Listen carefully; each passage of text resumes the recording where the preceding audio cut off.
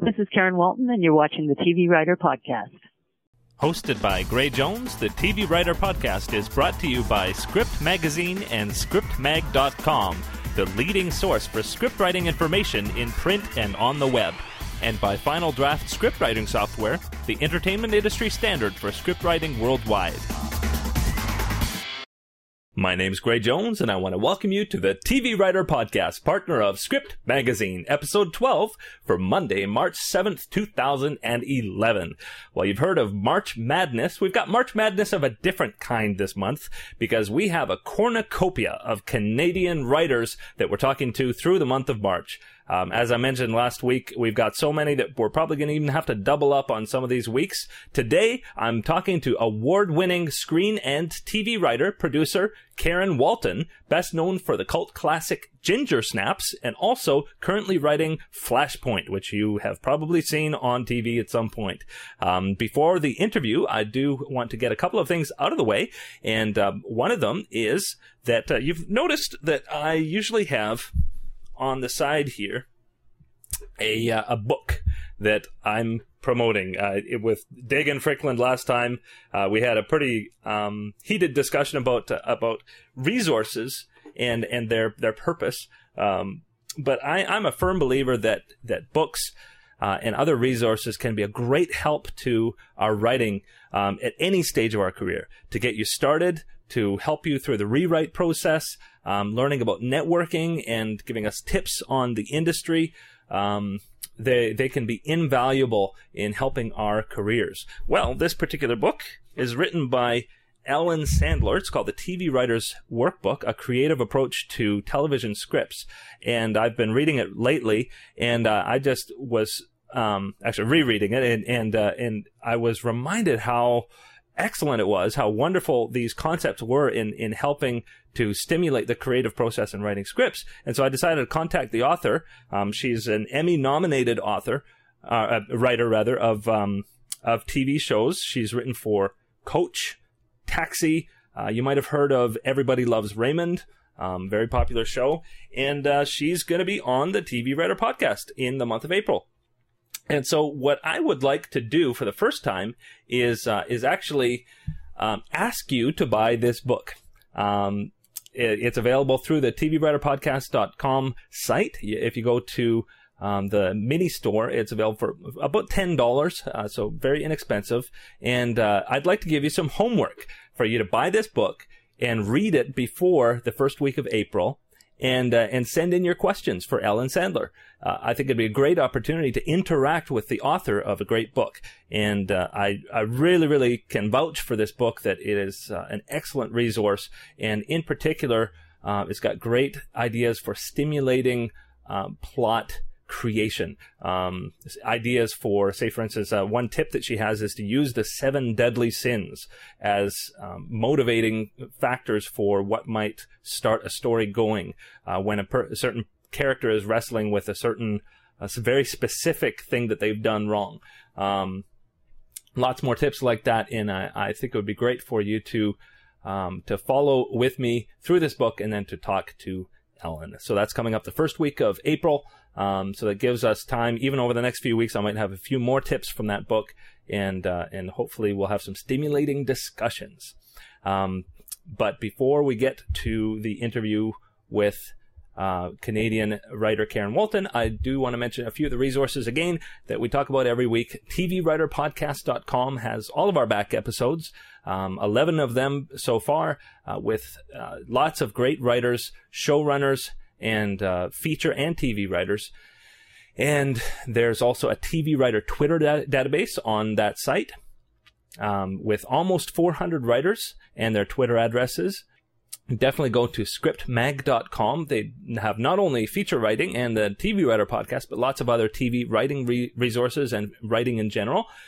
And you can follow me on Twitter. @GrayJones is my handle.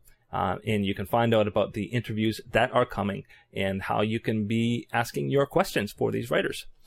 But now we're going to move on to the interview with Karen Walton. First, because we were a little bit limited with our time, I thought it'd be great to read her bio first, and then you'll be equipped as we go into the interview with knowing about this writer. Well, Karen Walton is best known for the original cult horror film Ginger Snaps in 2000.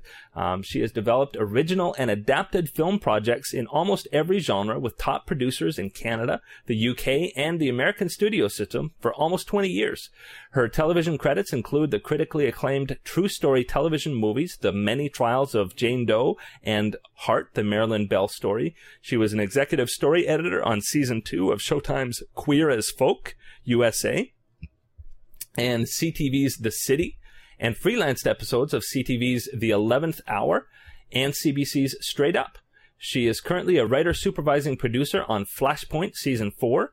She has an original series optioned to the producers of Durham County and is an executive producer on the successful web series for tweens, Ruby Sky PI.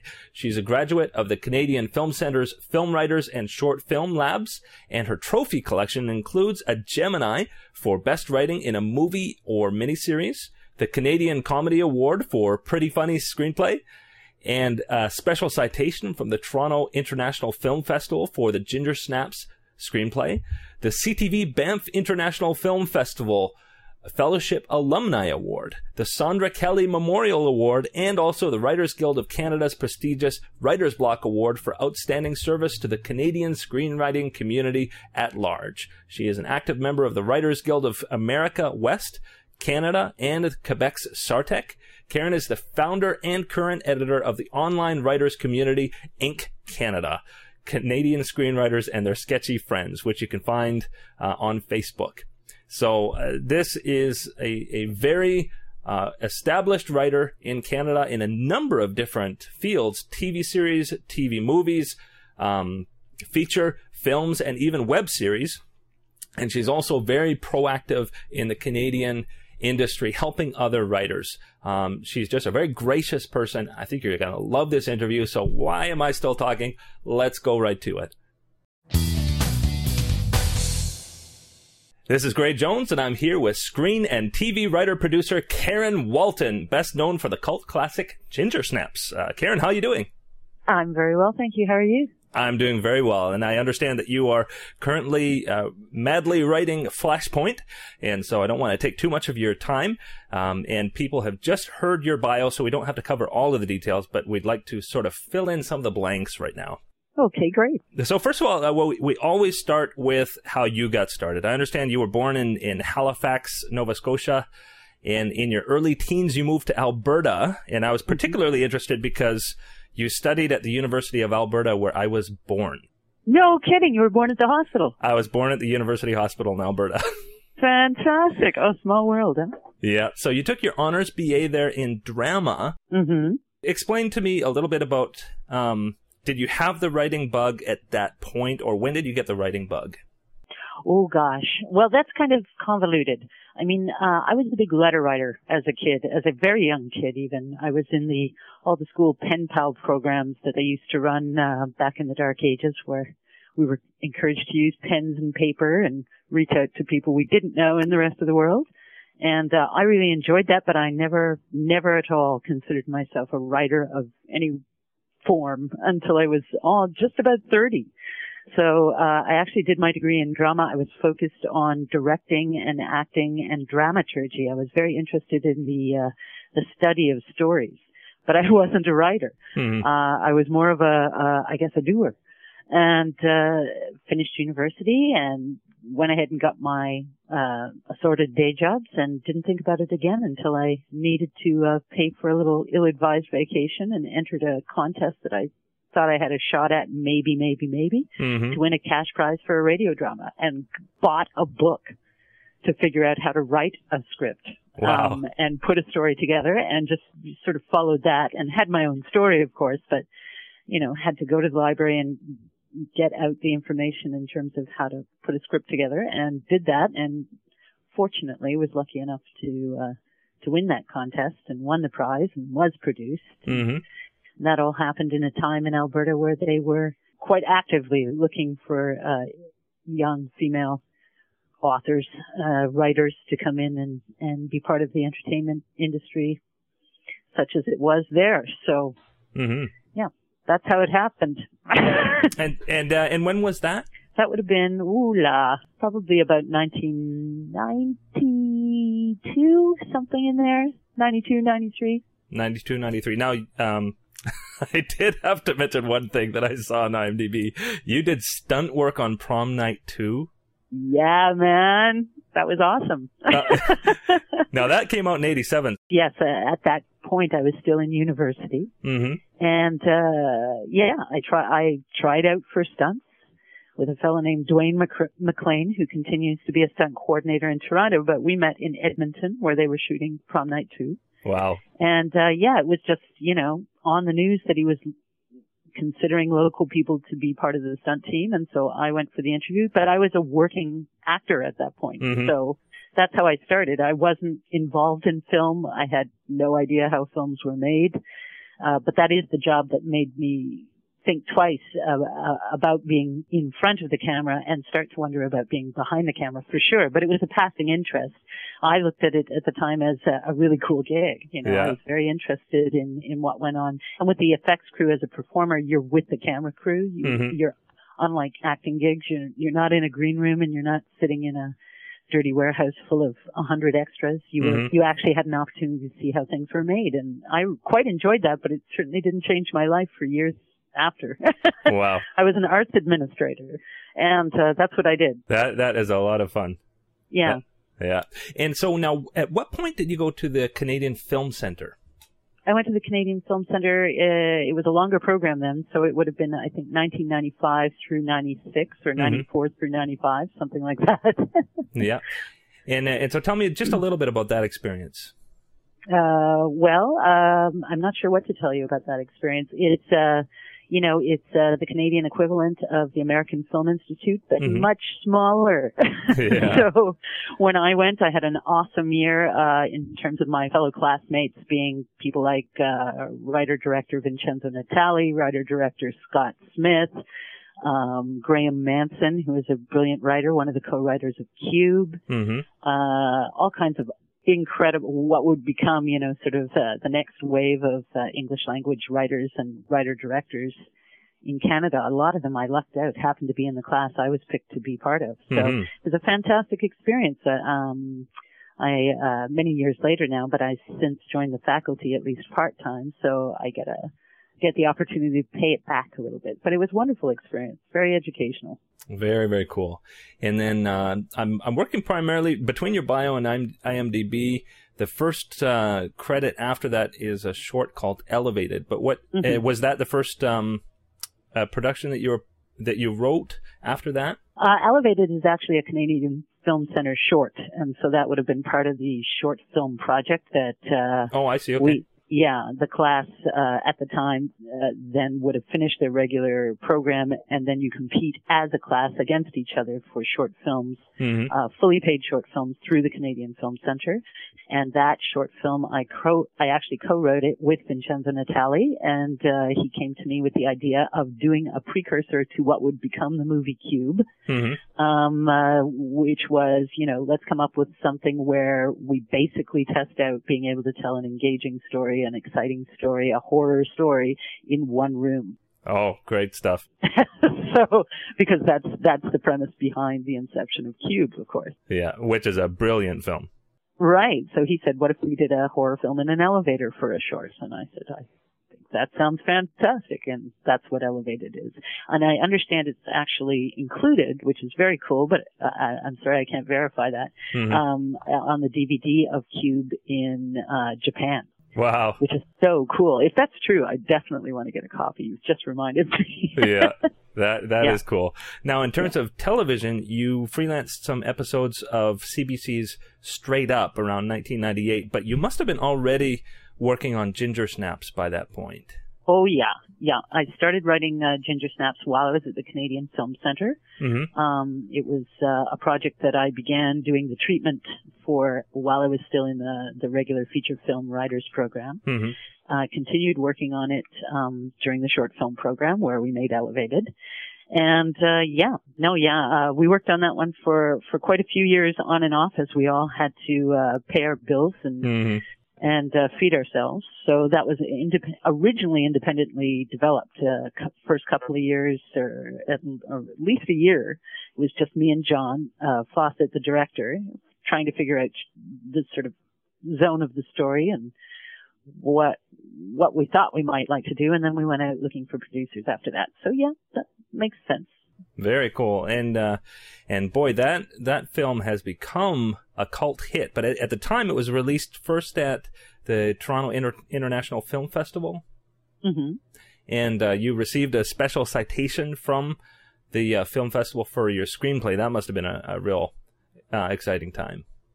Well, it's fantastic. Obviously, when you make a film here in Toronto and it gets to debut internationally at the Toronto International Film Festival, that's nothing to sneeze at to begin with. To be programmed is an honor, as we say. So to even be a part of that particular year's lineup was great. And then, yeah, the prize was completely unexpected. I've been told, I don't know if it's true, that it's never happened before or since that a screenplay has been singled out for a special mention, but wow. I was very, very, very surprised and grateful when they did, and yeah, that's fantastic. Mm-hmm. And it was well received by critics, and in particular, I noticed DreadCentral.com, a horror website, puts it on their top 10 high school horror films of all time. Wow, that's cool. Yeah, that's a special honor, and really, I mean, a very innovative film. So kudos to you for that. So how did that film's release and that award impact your career over the next few years? Well, I'm lucky enough to say it was the first of many for Ginger. Ginger, the film itself did very, very well as the screenplay. So, it had of course, a profound impact, on my film writing career. I also write television. So at the time I was still writing series television, and, the funny thing is the worlds are very separate here in Canada, even though the people go back and forth between the two a lot, especially the writers and directors. So while it didn't really impact my television career except to make me more unavailable for television, in film what it did was it basically opened the UK and Europe and the United States to me as potential playing fields for my stuff. So, the success of Ginger at Toronto, for instance, got me set up with, at the time, a U.S. agency, and I was lucky. I was listed on Variety's 10 Writers to Watch that year, and flown down to the Screenwriting Festival in Austin, and all kinds of cool stuff came out of that particular debut. So it was very, very, very wonderful. Very gratifying after working on a little indie script that you weren't sure anybody would ever get to see for so many years. It was very gratifying and a hell of a way to start as a screenwriter, because that was my first produced feature script.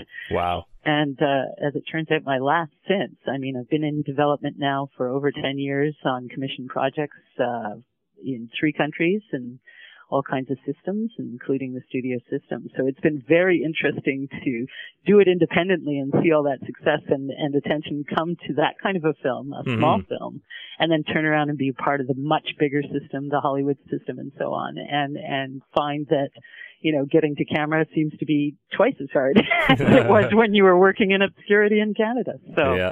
Very educational. Very, very cool.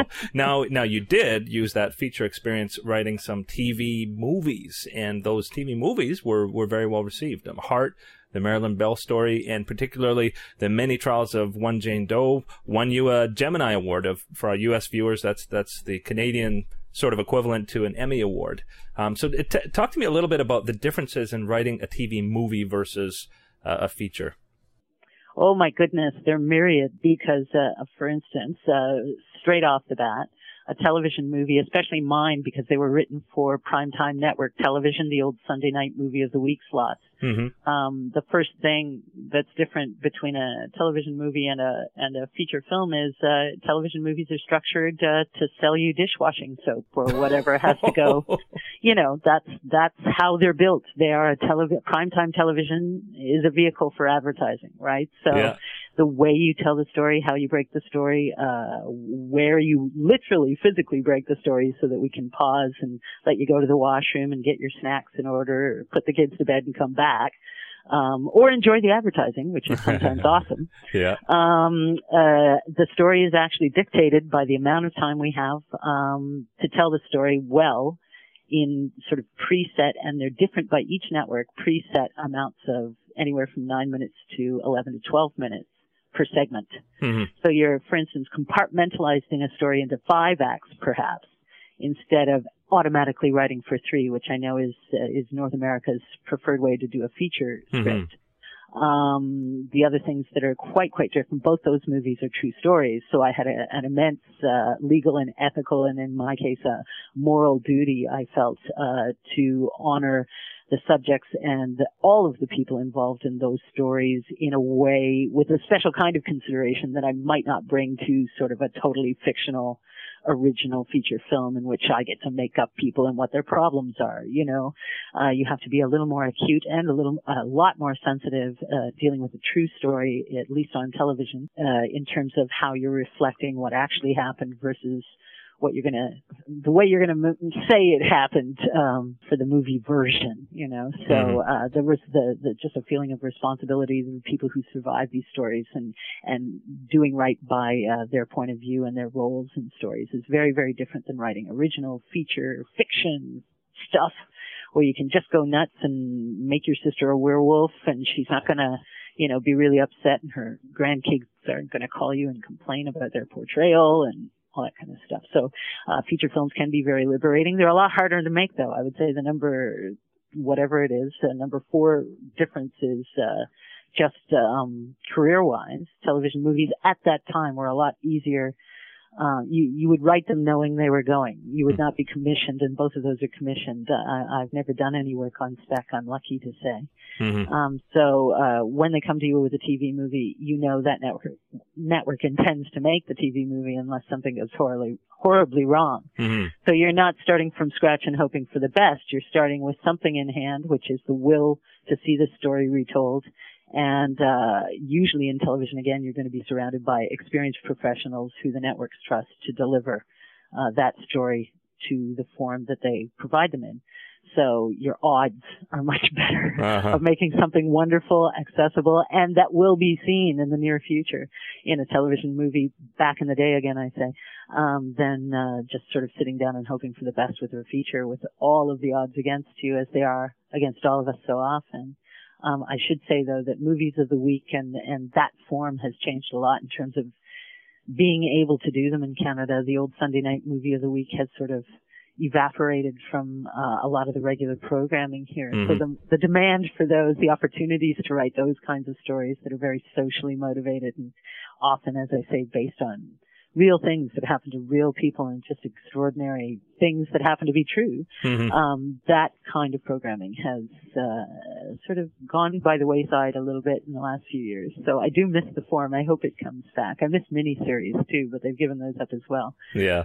They're not as cost efficient as they used to be. So. Well, we're going to skip ahead a little bit. We've talked about the features and the TV movies, and I know you've done quite a bit of TV series work. You were executive story editor on Showtime's Queer as Folk. You freelanced some episodes of CBC's The 11th Hour. But let's jump ahead a little bit to Flashpoint. That's I mean, as a fellow Canadian, very proud of that. Actually, I worked on a show with Hugh Dillon before that. He was the host of a documentary series that I worked on. But fantastic. Yeah. But I'm so proud of that show because it's one of our successful Canadian exports. Tell me about writing for Flashpoint. Well, I'm one of a new writing team on Flashpoint, so I haven't been here very long, but the couple of months I've been here since we started season 4 have been extraordinary. It's probably one of the best experiences I've ever had professionally as a writer. It's a really special treat and a joy to get to work on a mature show that has, provided consistently so many exceptional opportunities for so many exceptional talents in front of the camera and behind it. The showrunners, Mark Ellis and Stephanie Morgenstern, are fantastic. And it's a real luxury to get. It's the first time I've ever worked on a show that wasn't in its first or second season, still finding its sea legs and so on.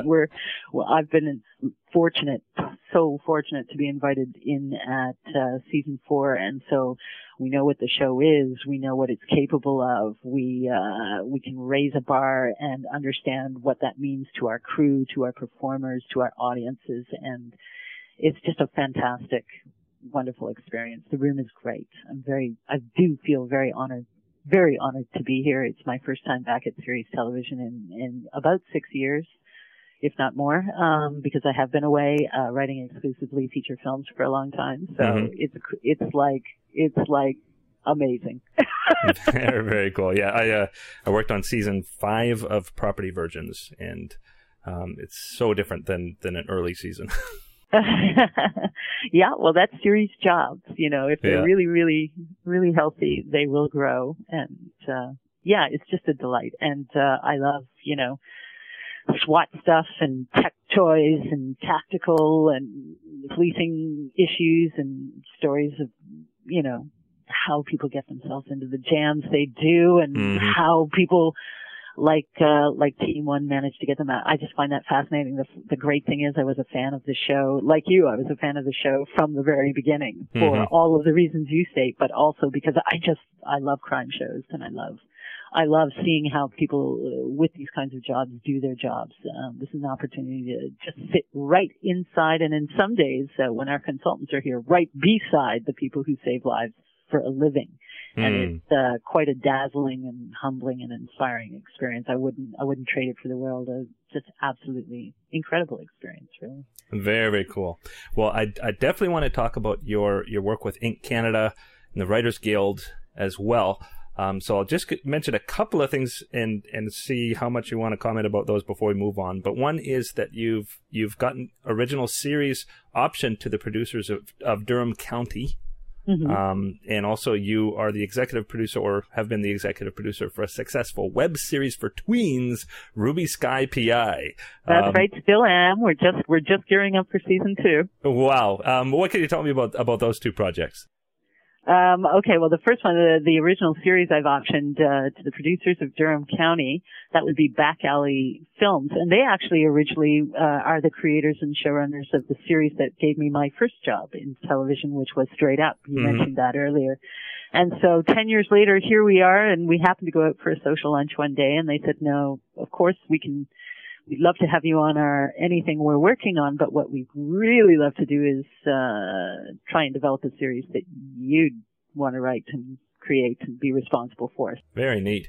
So I happened to mention something over lunch, and just like they say in fairy tales, the rest was history. So we're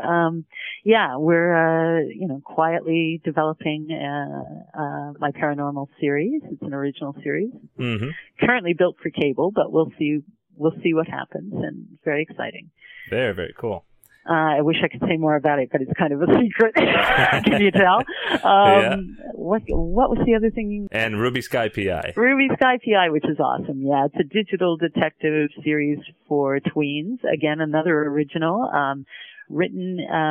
conceived, written, and show run by Jill Gollick, who happens to be the president of the Writers Guild of Canada at the moment, but also an extremely established and storied Canadian television writer, and who just basically looked up from the traditional formats one day and was a big digital entertainment possibility fan like I am, and said, if I came up with something that I felt I wanted to do online, would you produce it? And I said, well, I wouldn't produce it because I know people who could do it, the hands-on producing better than I could, but I would certainly executive produce it and make sure that we can set this up as a going concern in the entertainment industry, and that's what we did. So it's great. It features sort of a teenage girl detective who solves all kinds of mysteries online, usually a 12 episode season. We shoot these on location in Toronto with all Toronto talent and cast and crews, and we do it on a shoestring, and it's broadcast quality. So this isn't a whole bunch of people fooling around with a camera in their basements. This is a full production great production value, web series. Sorry, I'm losing my train of thought here. Mm-hmm. But yeah, it's a wonderful experience. We launched that last October, the first 12 episodes of the first story. And it did so well with no promotion and no fancy marketing behind us that we've decided to go ahead and do at least a second season. We've got books in the works. We've got all kinds of, it's a true transmedia project. So it's very exciting to work a creative angle and something for kids. It's aimed for kids, which I don't usually do. That's Jill's specialty. And so it's given me the opportunity to participate in a project as a producer, facilitate another writer and set of talents that I really admire from a different perspective, and producing something that I've had in mind as a writer for quite some time.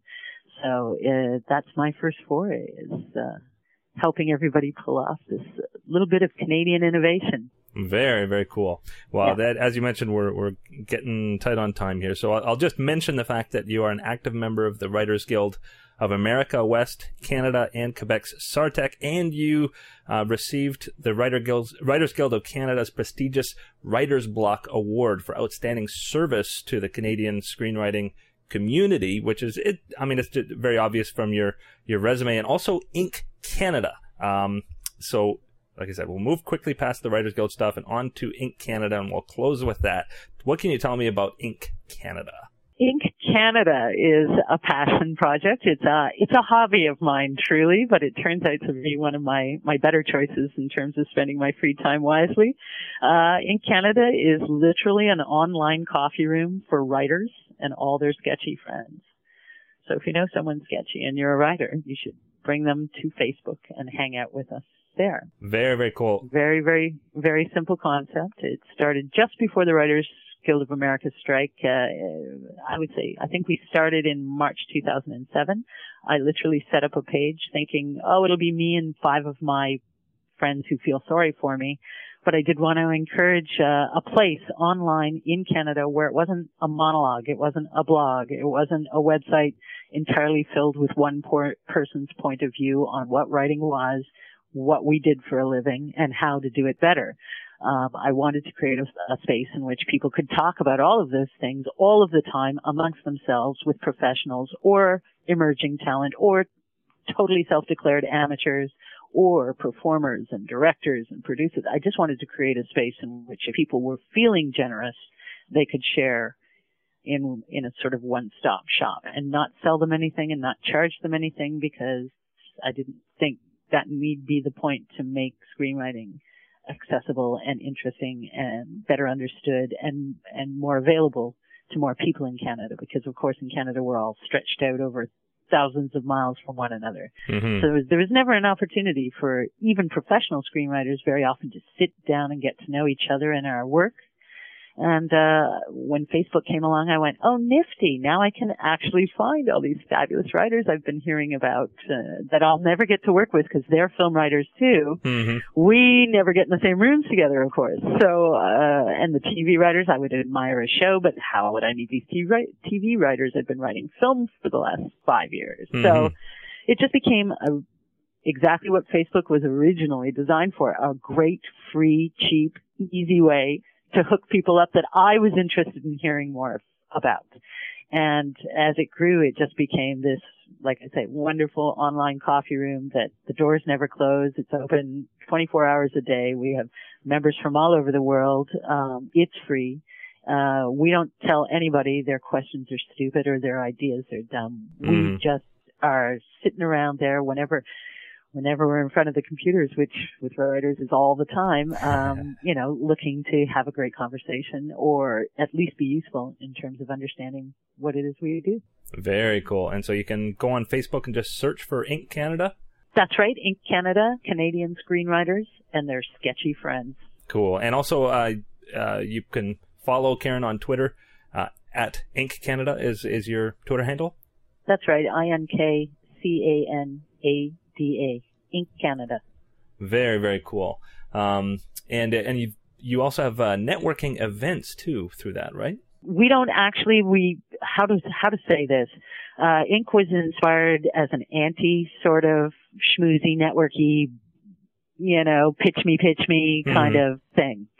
So I wouldn't say they're networking events. What happens is, in various cities at various times all over the place, some inky somewhere, a writer somewhere will say, you know what, I'm going to go to this bar at this time. Mm-hmm. And if you're reading this, because you're at Ink Canada, I'm assuming you're interested in saying hello and getting to know your local community or the people visiting your local community a bit better. Come down and we'll have a beverage. Mm-hmm. In Vancouver, they do Sunday morning coffees once a month. In Toronto, we run a rather infamous drinking session in a bar, in several bars now.